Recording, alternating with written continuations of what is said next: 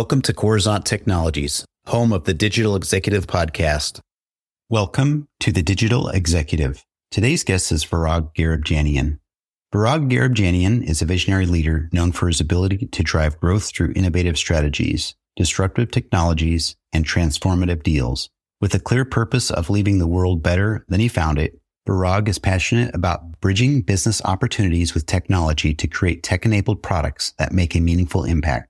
Over the last 10 plus years, Varag has dedicated himself to untangling the knots and bottlenecks faced by enterprise and startup technology companies. Drawing upon his expertise, he has assembled a team of unique strategists, operators, and technologists who share his vision of helping companies grow through better strategy and powerful deep technologies, including AI, AR, VR, hardware, semi, wireless, mobile, and IoT. Well, good afternoon, Varag. Welcome to the show. Awesome. Thanks for having me, Brian. Absolutely. This is so fun. I appreciate you making the time, joining and hailing out of the great state of California there in LA, kind of close to my stomping grounds. I did spend about 10 years in Orange County. So, okay. I was born and raised there, actually. That's awesome. Awesome. Yeah. Very, very cool. But again, appreciate you jumping on. And Varag, we're going to just jump right into the questions here. Let's talk about, really solving challenges, right? Over the past decade, you've dedicated yourself to solving the challenges faced by technology companies. What do you consider the most complex bottleneck in bringing new tech-enabled products to market, and how have you navigated this?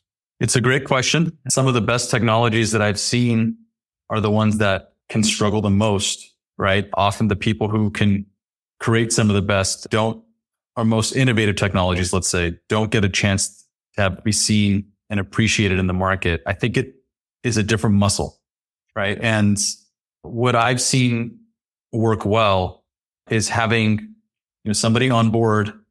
Maybe it can be the same person, although it's more rare than ever these days for it to be a technologist as well.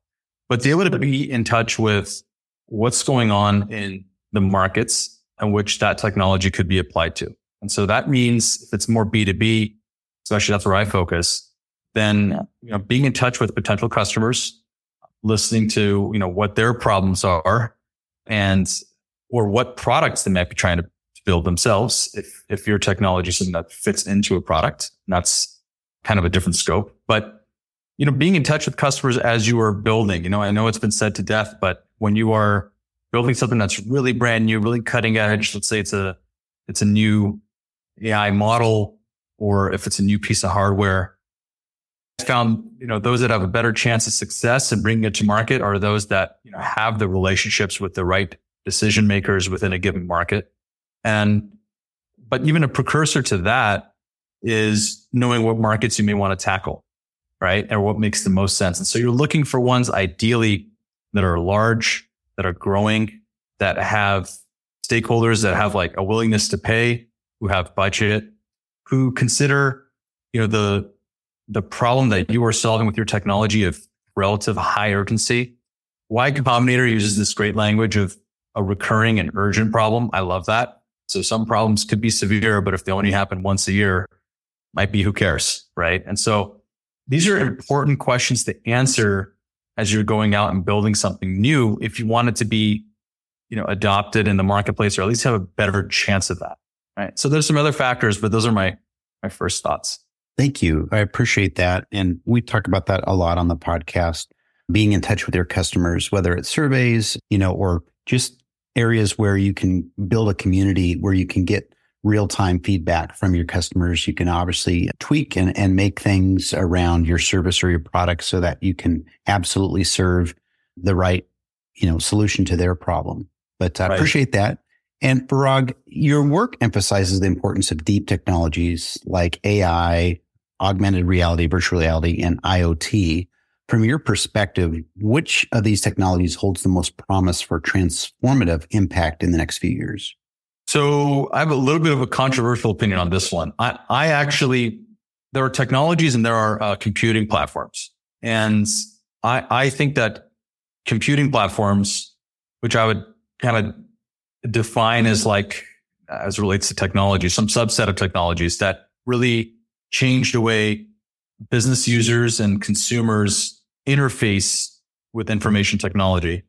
And I believe it's those computing platforms that actually drive the biggest transformational change. We started with mainframes, then PCs, then, to laptops, to mobile, and that trend there being more and more personal, a better user experience, a more natural relationship between the user and the computing device or that architecture.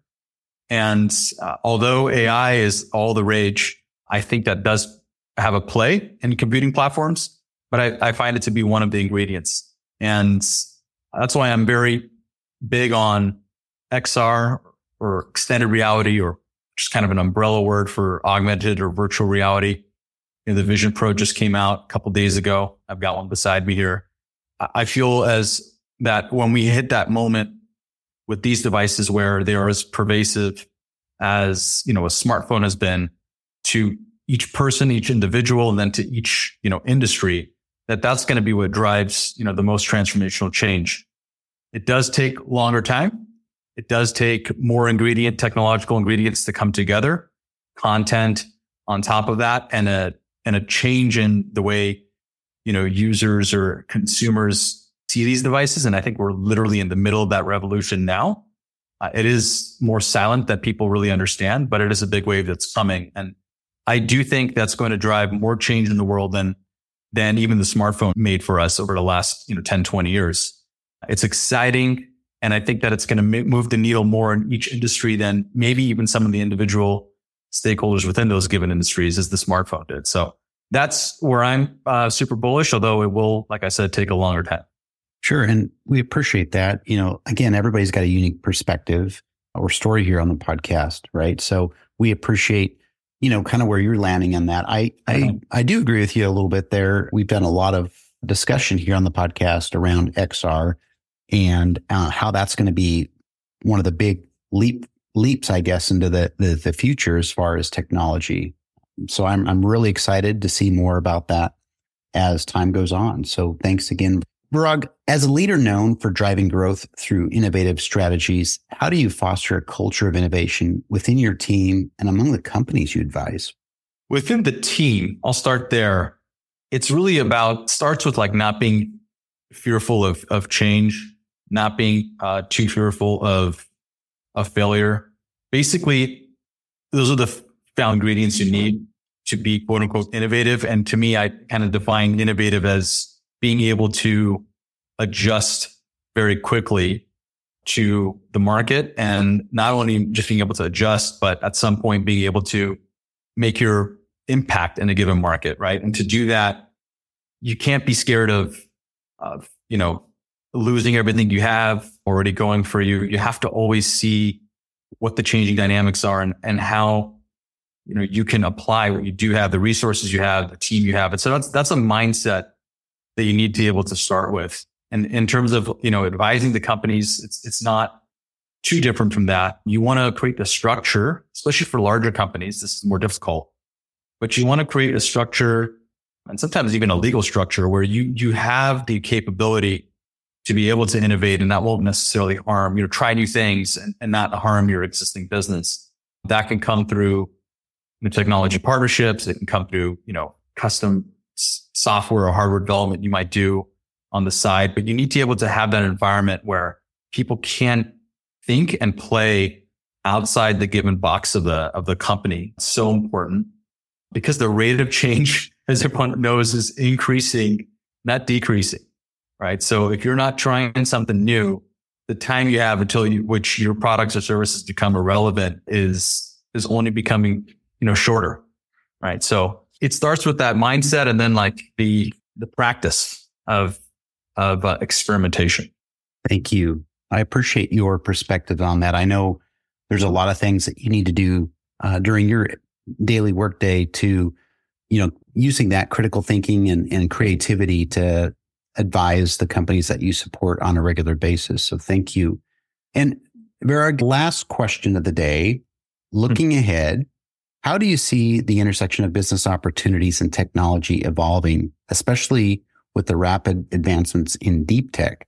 Well, if we just take, AI, for example, right? All this action we've had in the last, year and a half, 2 years, there are, I don't know the exact data, but it seems to me that it's only maybe even just a single digit percentage of knowledge workers, let's say, that are even using large language models in their like daily work. And I think that's a number that's going to grow, but it already can offer you so much that it's changing the way people not just like produce content, but also even might develop a business strategy, might test different ideas they may have, right? You might input certain data about, your business and ask or prompt different questions that can stretch the way you think. You can almost use these large language models as like a second brain. And I already do that in my day to day. And I'm shocked at what it can produce. That doesn't mean everything it produces is perfect, but as a second brain that is in some cases way smarter than we are on our own, it's incredibly powerful. And so I think that's going to continue to evolve as people discover what it can do for them. And it's kind of something that you have to try, and then on its own over time, you realize like, oh, I can also prompt this question, or I can also input that information. And same way as like, if we think back to like the early 2000s, not everybody was using Google, but then after enough time, people realized that they can search for various questions in a much less natural way than we can now with a given large language model. And I think it's going to be something that people start to do more locally so that, they have data privacy and all that. But that is, a trend that is going to drive hard in the next 3 years. When we look at more, what I was speaking to earlier, more computing platforms, I think that's going to take longer, but that's also going to change the productivity of every given employee, right? So their ability to do more complex computing actions and wherever they are, when they'd like, basically the Vision Pro here can, allow you to do everything you would with 4 monitors, but wherever you want to be, right? So the productivity level of every given employee is going to shoot up drastically here in the next 3 to 5 years, which is very, very exciting. Thank you, Varag. I appreciate your insights, really do. And you're absolutely right. I think last January, the conversation around AI and LLMs really started to kick up, and it was nonstop, I think, through every podcast. And I've had non-technologists on the podcast, but everybody was using some sort of new app that was leveraging some sort of AI platform or large language model. So I do appreciate your insights, really do. And Varag, it was such a pleasure having you on today, and I look forward to speaking with you real soon.